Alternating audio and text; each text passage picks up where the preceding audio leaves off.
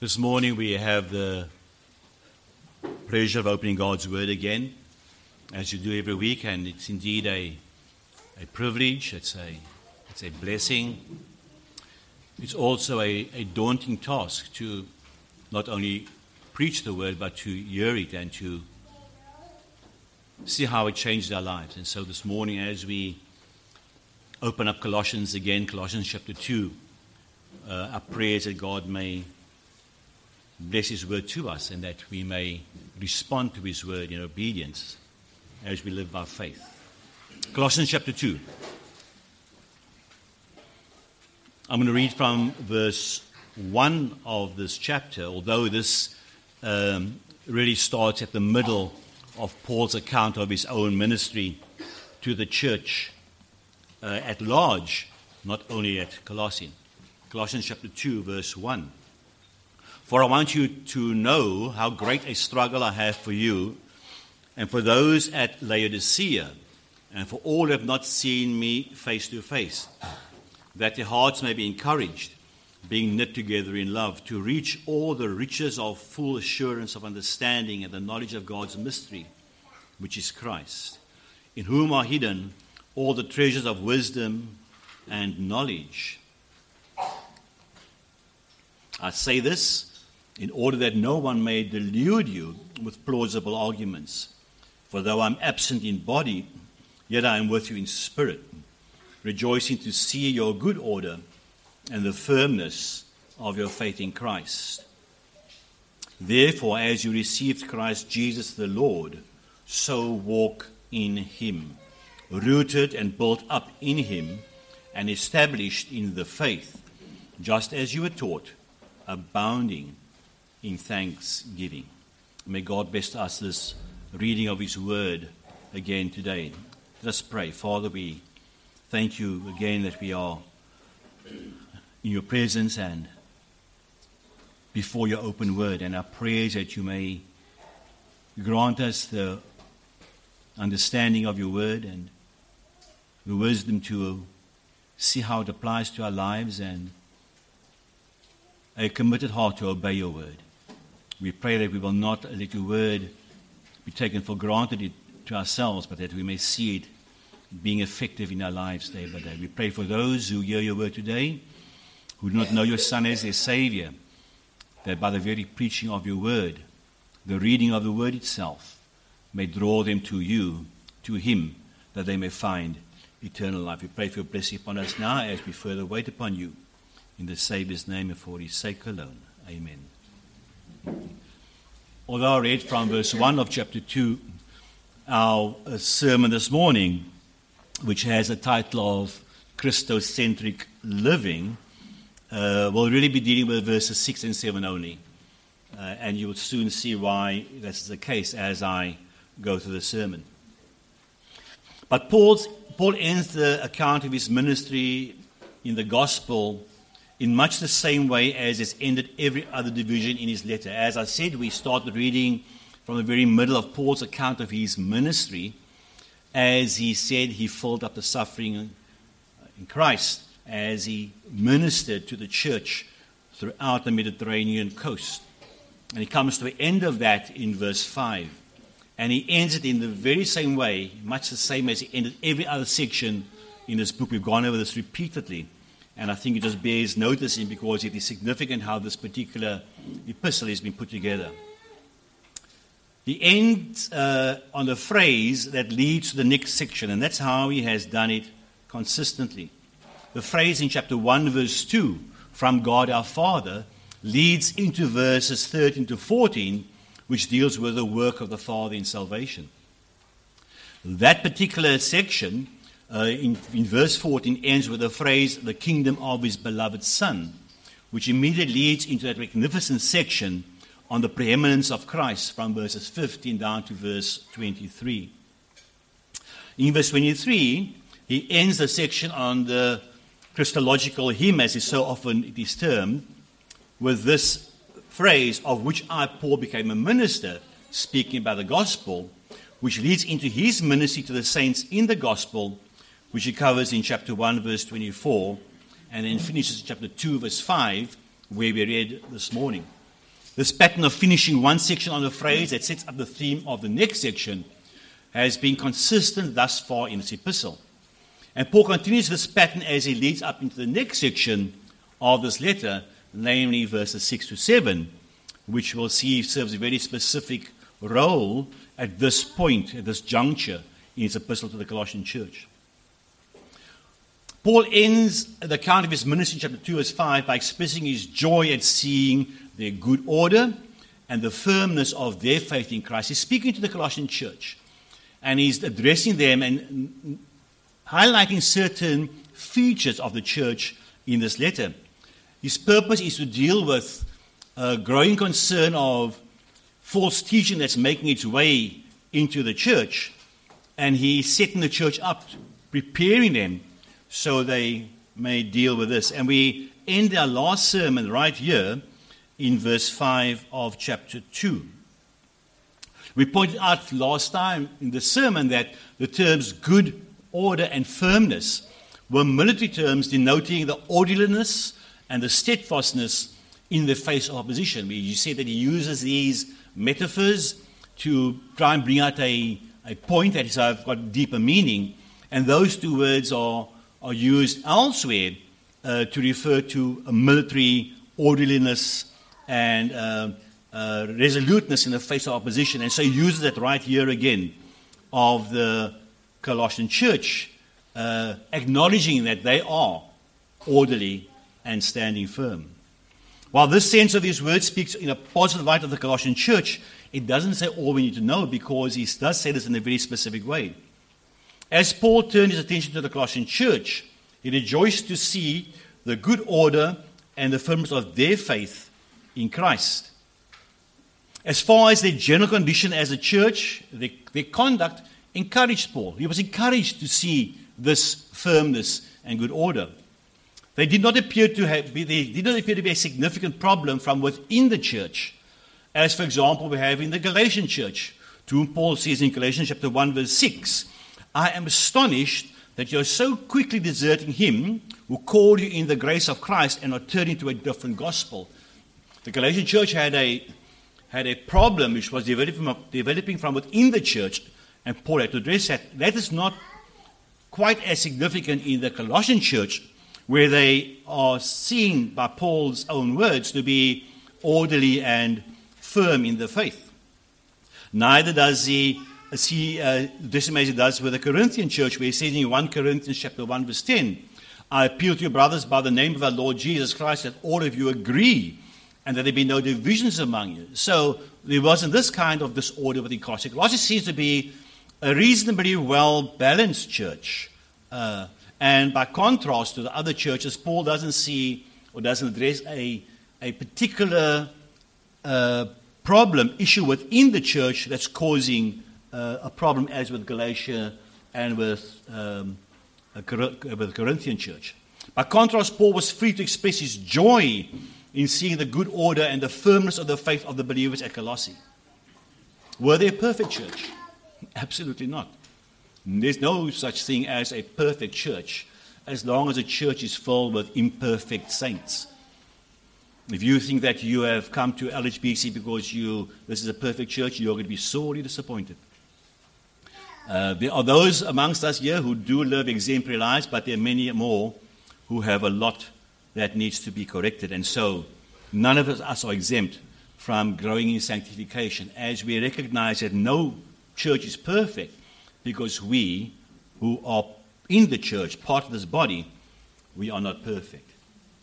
In chapter 3, we will see that Paul's instruction to them to put to death that which was earthly in you. So there are some problems he needs to deal with, and he will deal with that later on in the chapter. But for the greater part, they were a church who were consistent in the faith. This can be seen from his instruction for them to continue walking in Christ, and that's going to be really the central thought of our sermon this morning. Continue implies that they were already doing it. He doesn't say start to walk in Christ. He doesn't say it's about time you walk in Christ. He says continue to walk in Christ. This brings us to the two verses we will consider this morning.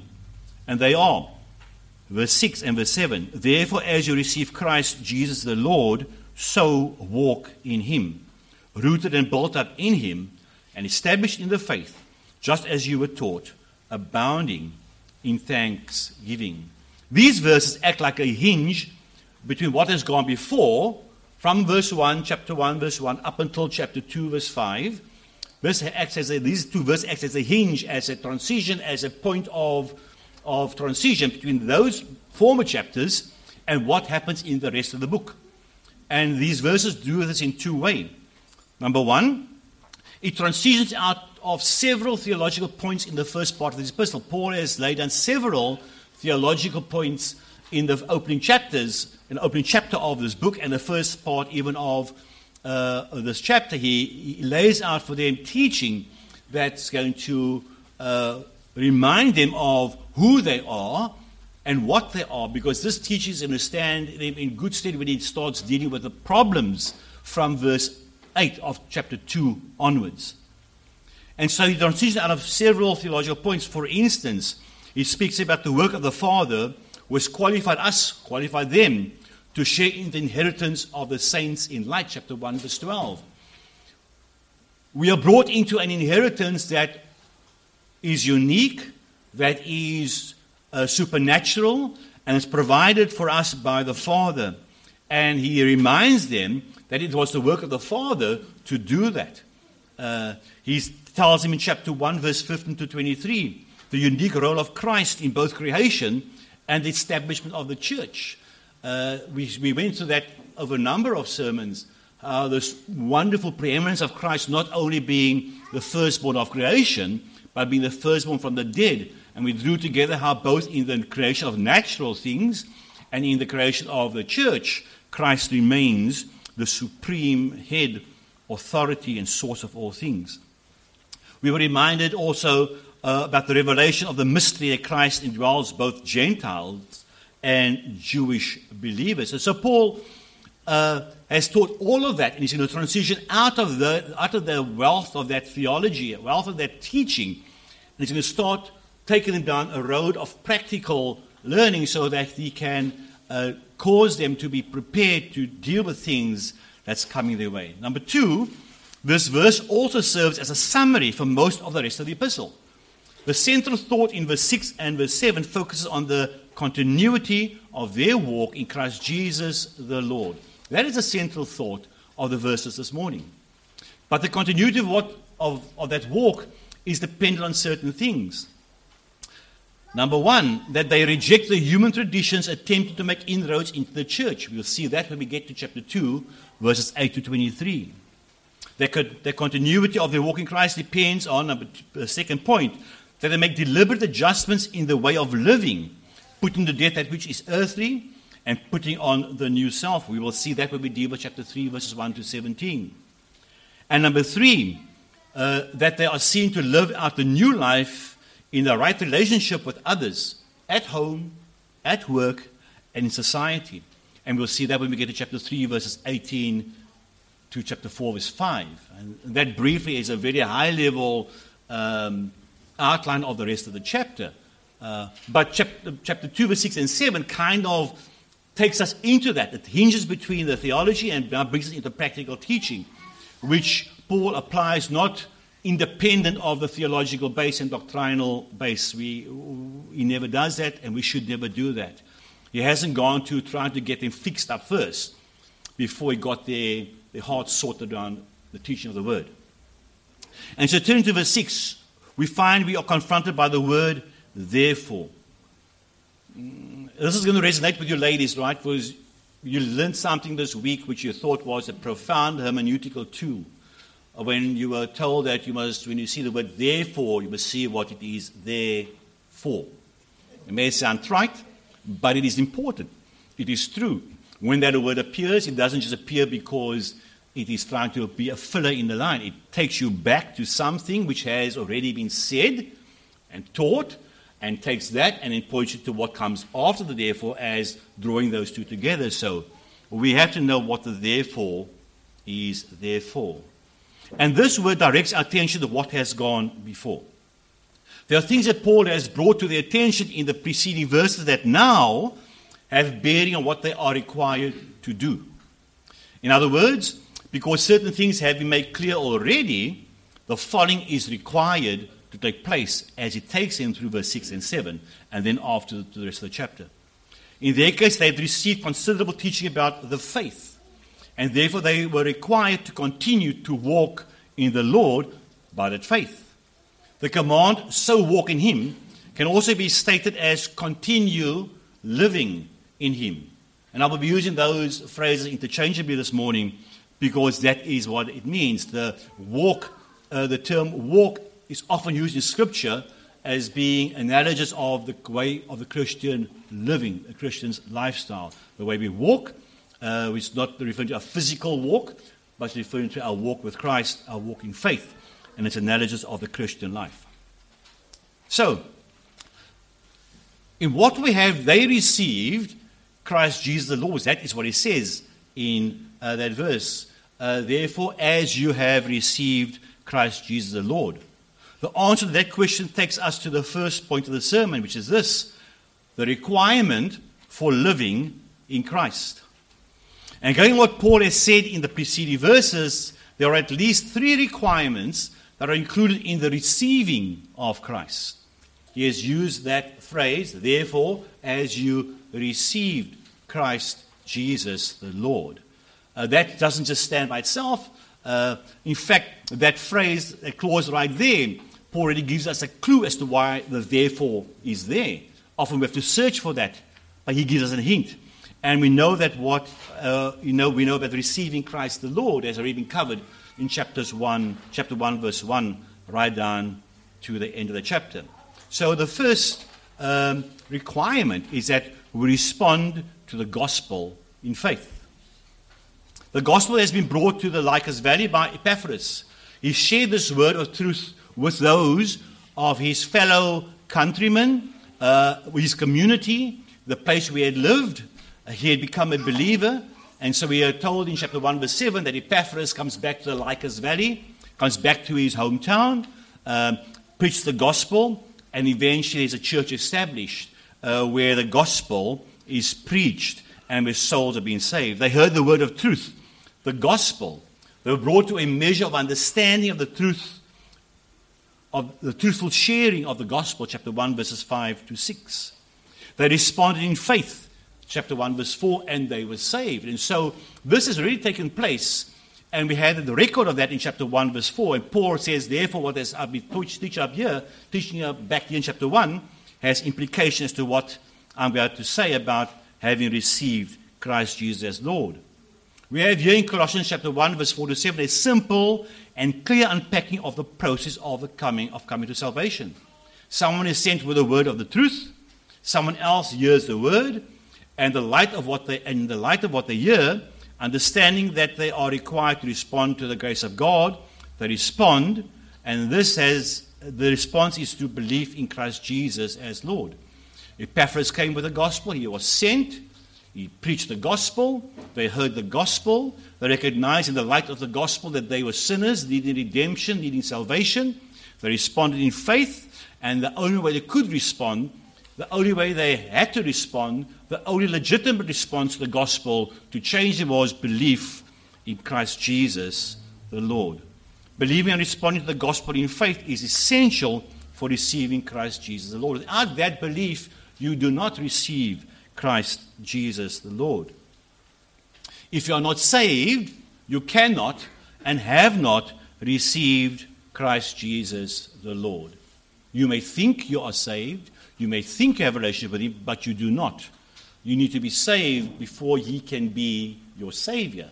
That seems to be kind of redundant, but many people think that he is their Savior, but they've never been saved, and so they're living in a delusional state, which will eventually cause him to end up in hell. This sequence of events has to take place through the preaching of the gospel, which leads to salvation, is clearly laid out in Romans chapter 10, where the same writer, the Apostle Paul, writes to the Roman church and says in verse 14 of chapter 10, how then will they call on him in whom they have not believed? And how are they to believe in him of whom they have never heard? And how are they to hear without someone preaching?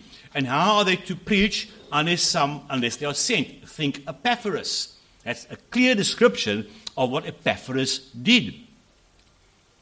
How are they to preach? They are sent, as it is written, how beautiful are the feet of those who preach the good news. But they have not all obeyed the gospel. And this is important. Just because the gospel is preached, and just because you have heard the gospel, and perhaps several times, and because you have sat under the gospel, perhaps not only like this, but perhaps in a home where your parents or your family are believers, and you've heard the gospel consistently, you think you've been sitting under the gospel.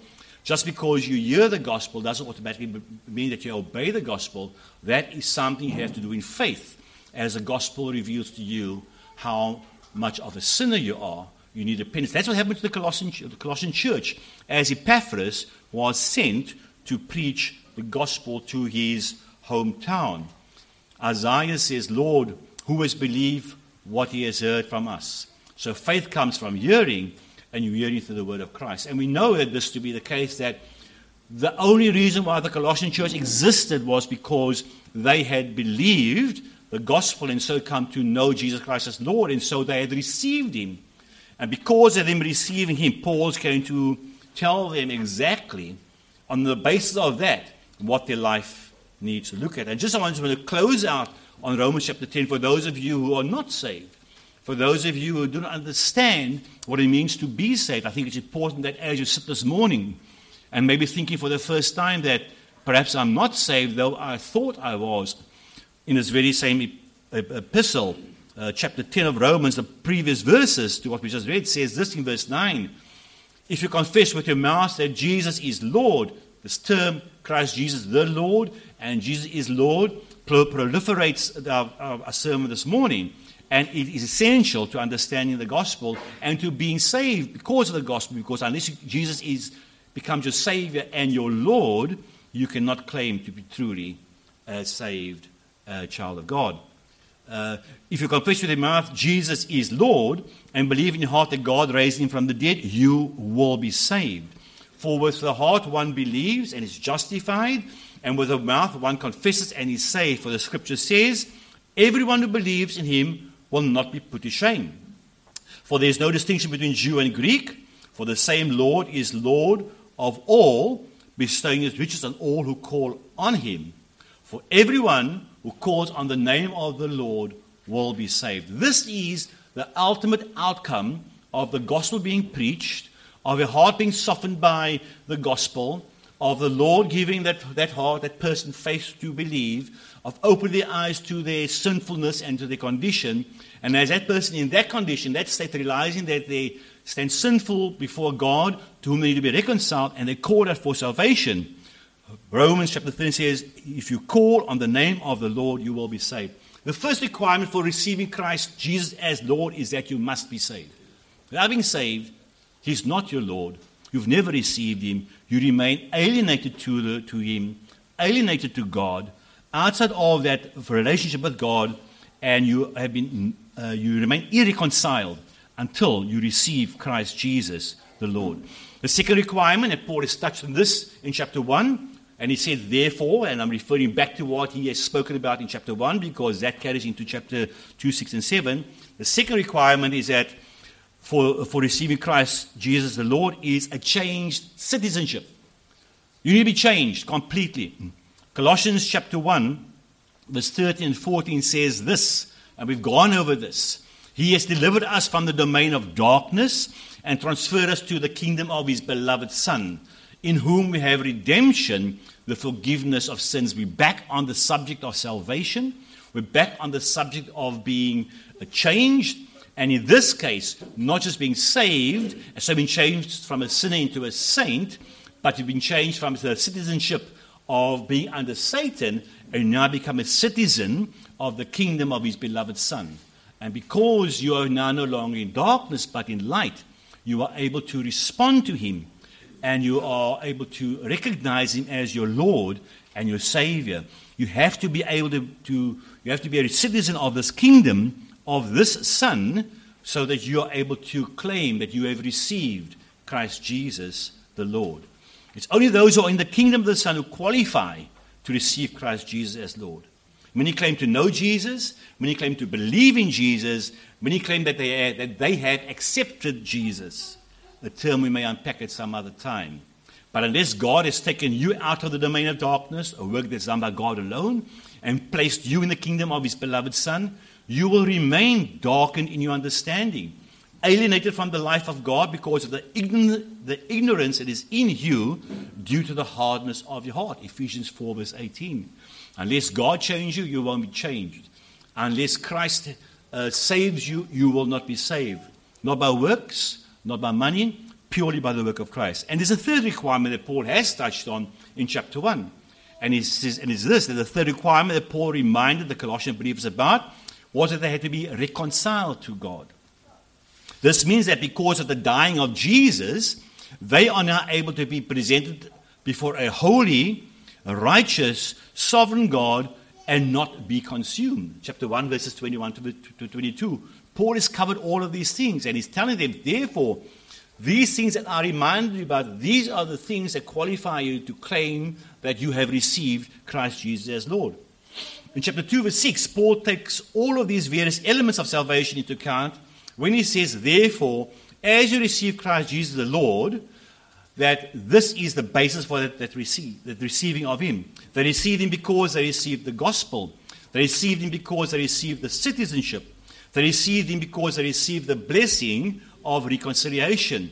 They had received Christ Jesus the Lord. This is a clear declaration that Paul is addressing a group of people who are saved. He wasn't just addressing a group of people who thought they were saved. We have raised this question before in some of our discussions.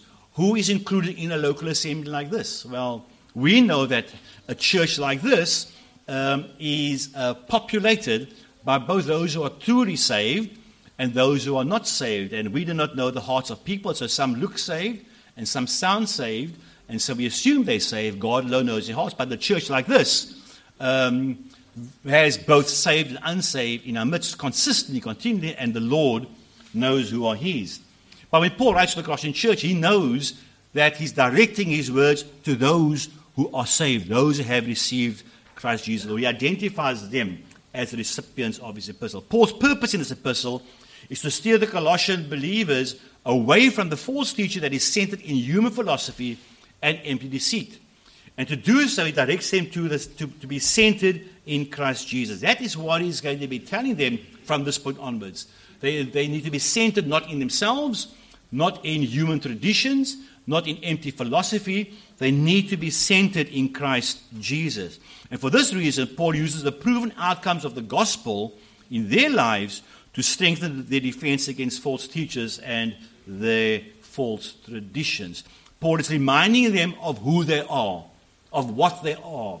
Therefore, they are fully prepared, fully equipped, fully qualified to not only deal with, but to resist the impending false teaching because they have received Jesus Christ as Lord. Jesus Christ the Lord. This is a very specific phrase in this particular epistle, but it encompasses both of what we said about him being not only the Lord, but that we also receive him as Lord. The effectiveness of the power of the gospel was a reality in their lives, chapter 1, verse 11, because of the preaching of Epaphras. The gospel has been effective in producing fruitful lives lived by faith in Christ Jesus, chapter 1, verse 5 and 6. They had once been practicing evil deeds, but now they had been reconciled to God because of the death of Jesus Christ, chapter 1, verses 21 and 22.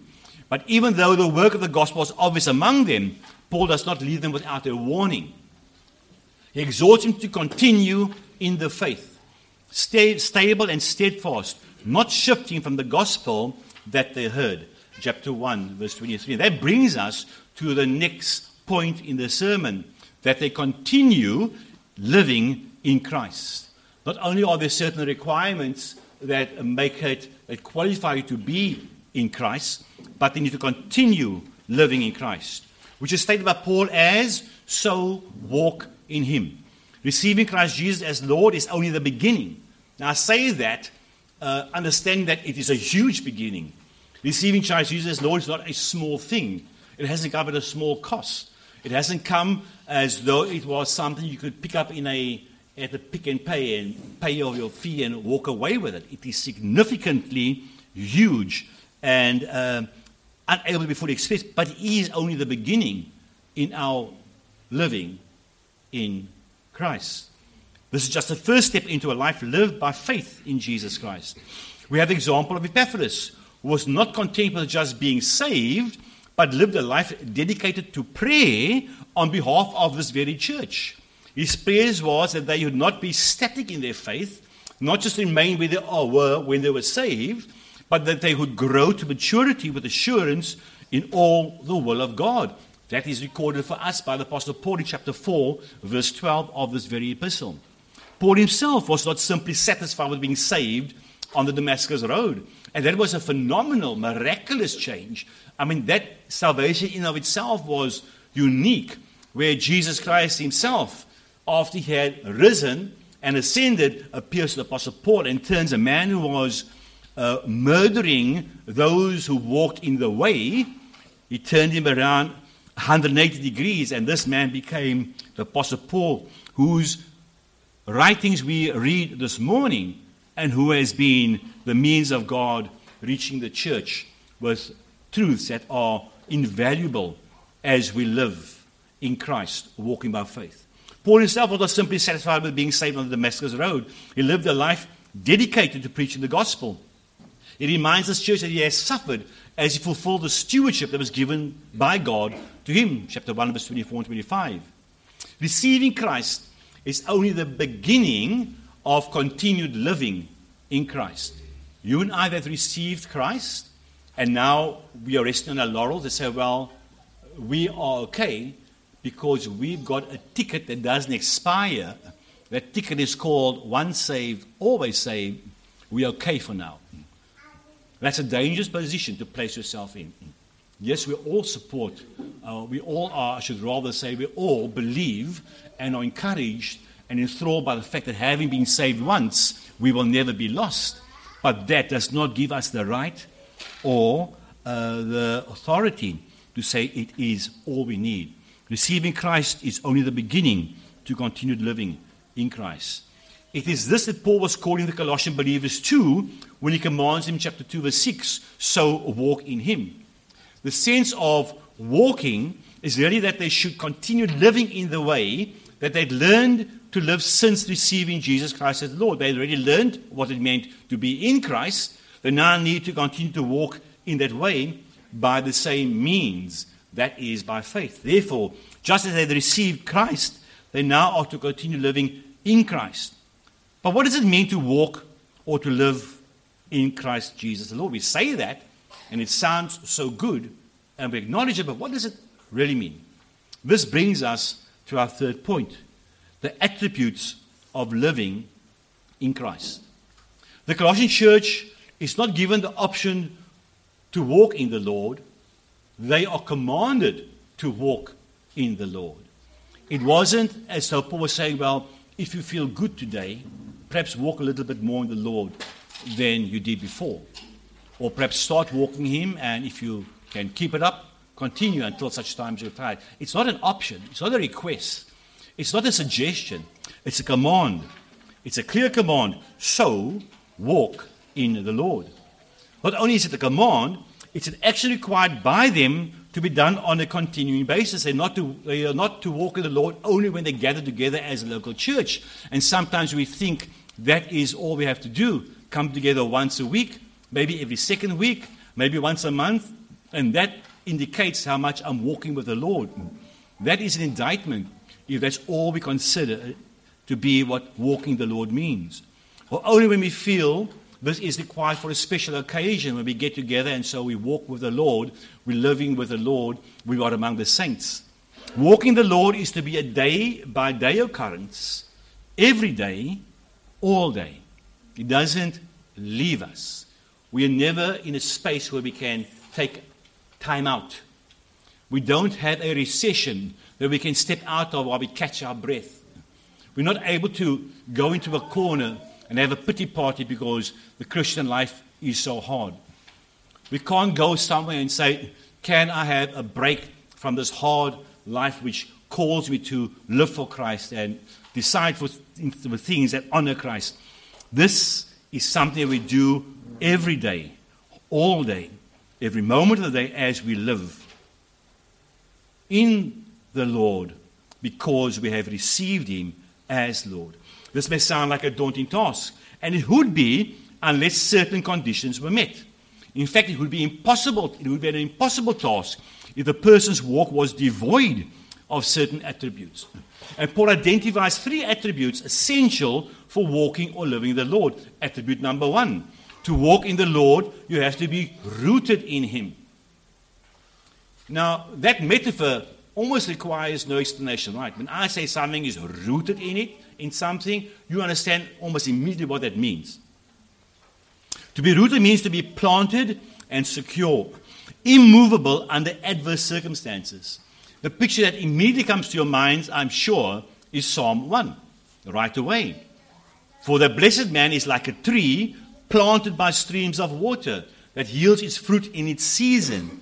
Its leaf does not wither, and all that it does, he prospers. What's the contrast of being rooted, to being planted? The wicked are not so, but are like the chaff that the wind drives away.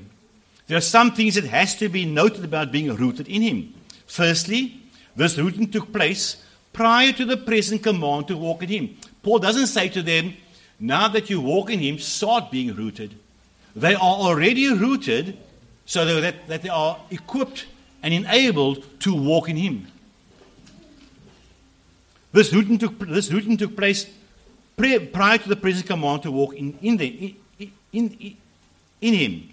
The believer has to be rooted so that he's able to walk in Christ. Secondly, having been rooted, the effects of this rootedness continues at the same time as you walk in Christ.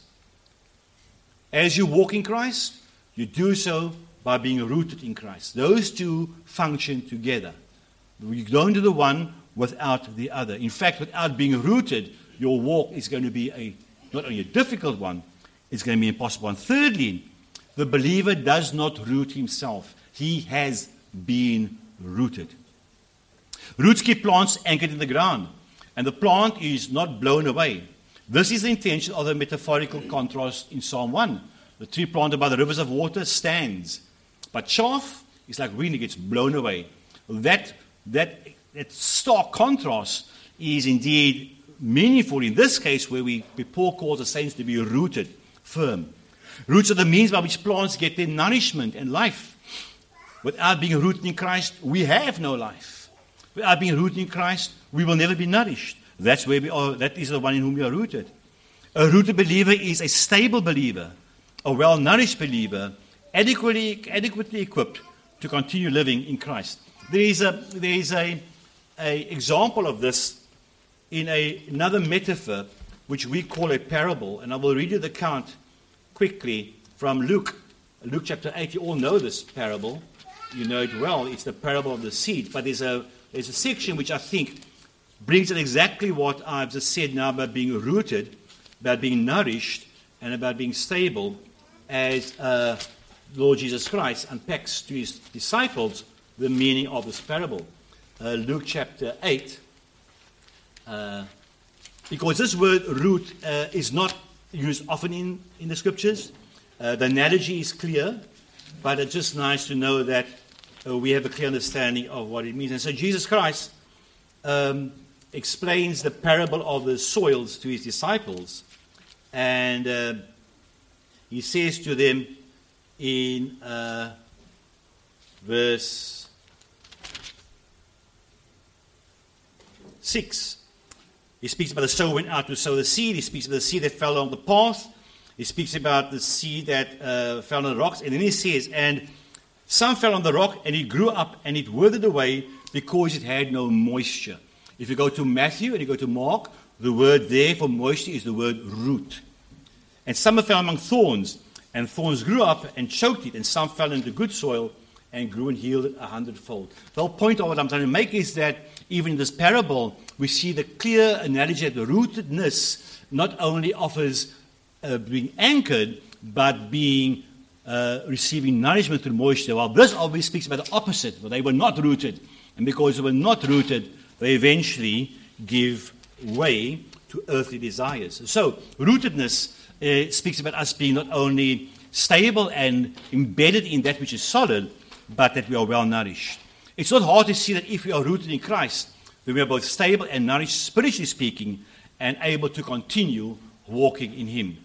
Attribute number 2 that's required for us to be enabled to walk in Him as Paul commands us.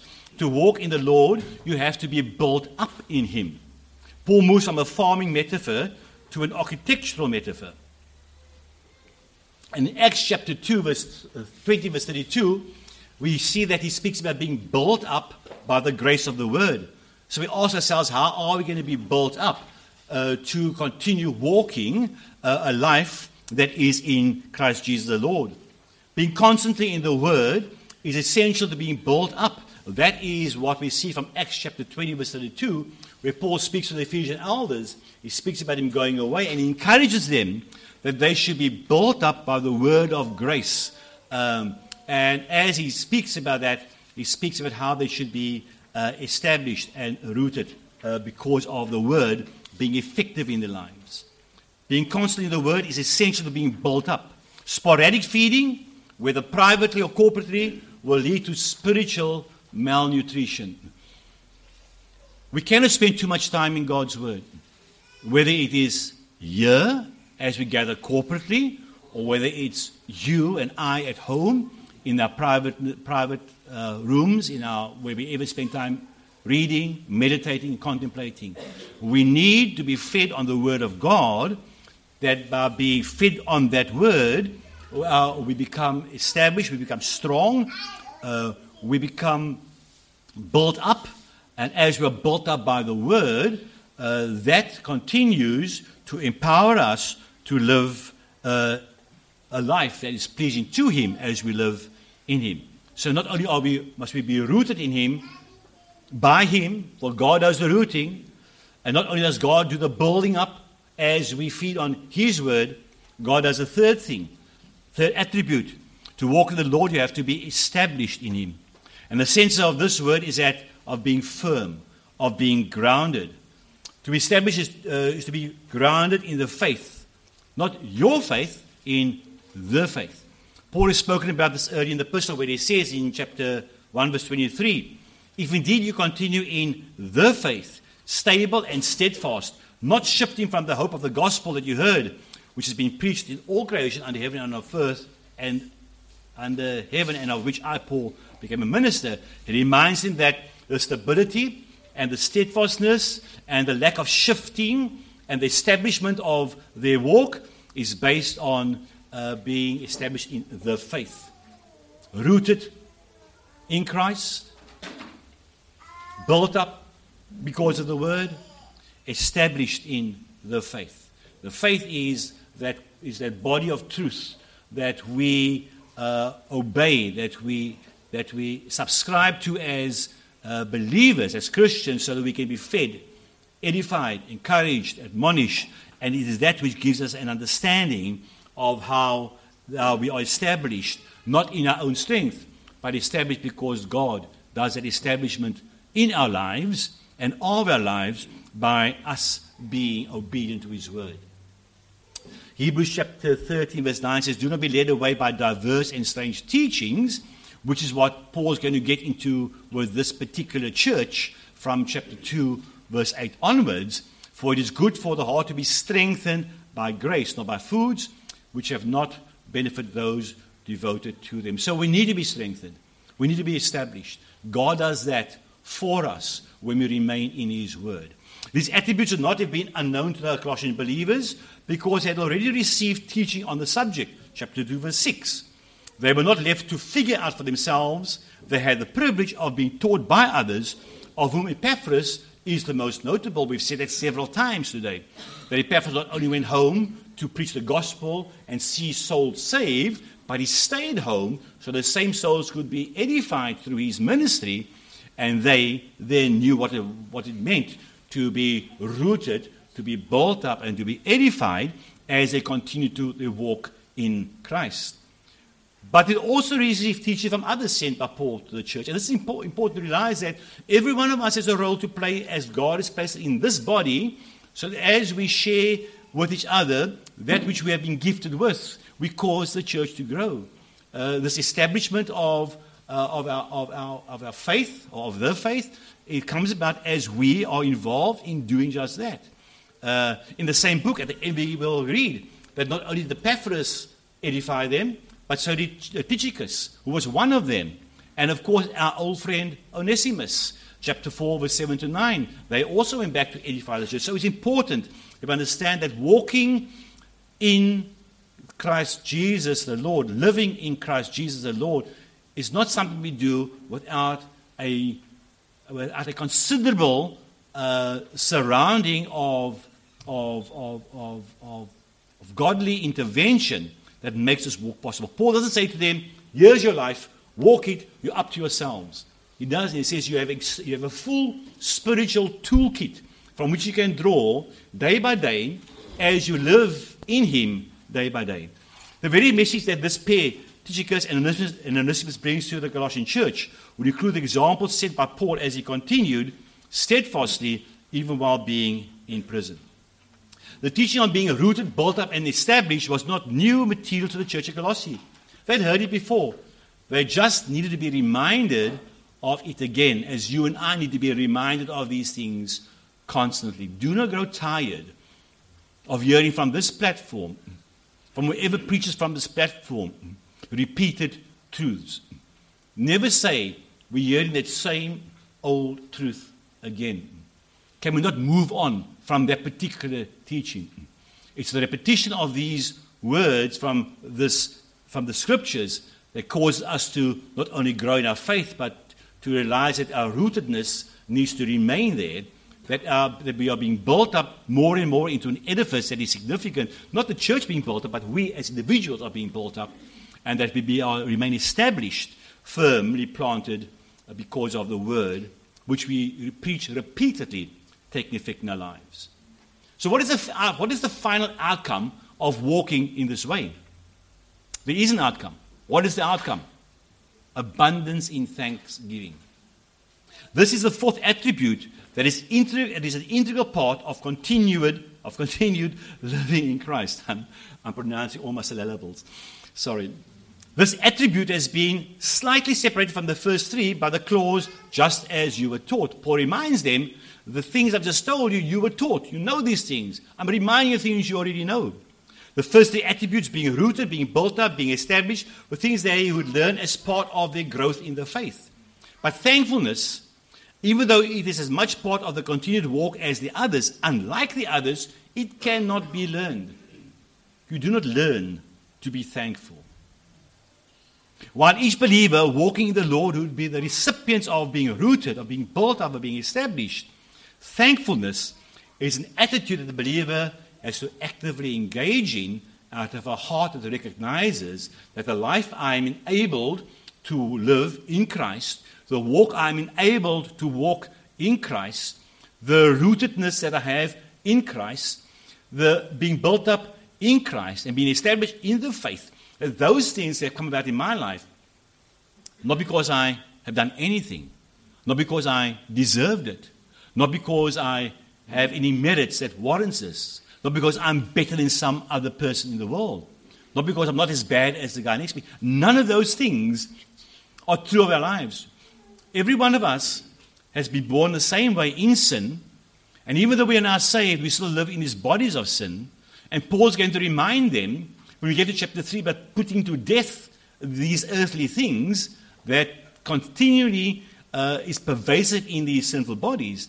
But all of that, taken into account, still does not diminish God's work in our lives, as He has faithfully poured in that which He alone can give. And because He has given that to us by grace, through faith, we need to be actively engaged every single day with thankfulness.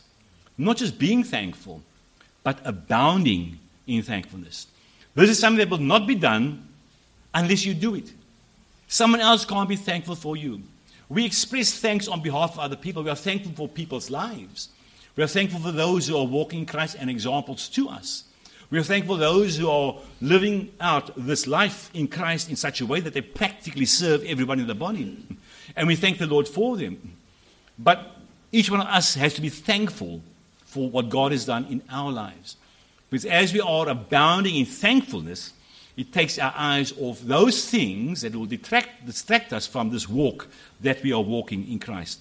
Thankfulness needs to abound from a heart that recognizes the blessing, the privilege, the joy of having received Christ, Jesus the Lord, and being enabled by the grace of God to live continually in Him, day by day, moment by moment, challenge by challenge, catastrophe by catastrophe, disillusionment by disillusionment.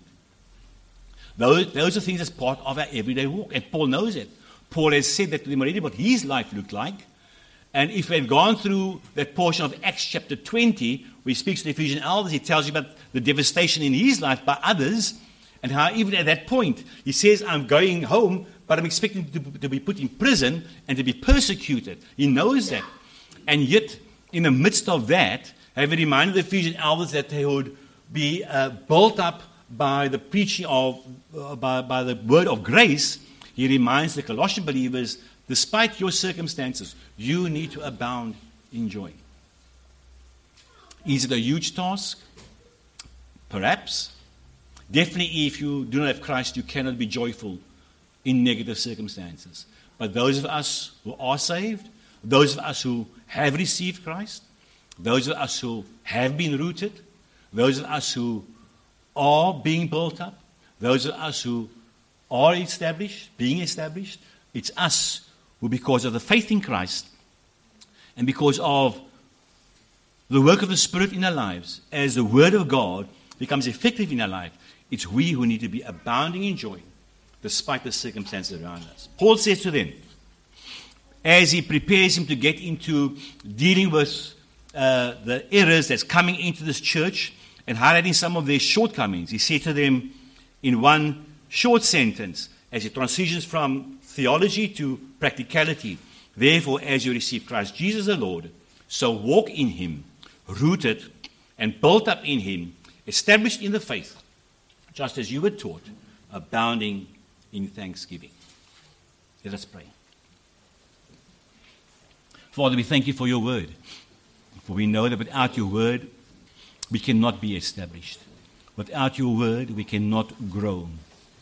It's because of your word making inroads into our lives and having brought us to salvation that we can claim to be rooted in Christ, that we're being built up in Him. And because of this, we pray that your word may so invade our hearts and our minds and desires that as we walk with Him day by day, as Paul commanded these believers, we may do so abounding in joy. We pray for this grace in Jesus' name and for His sake alone. Amen.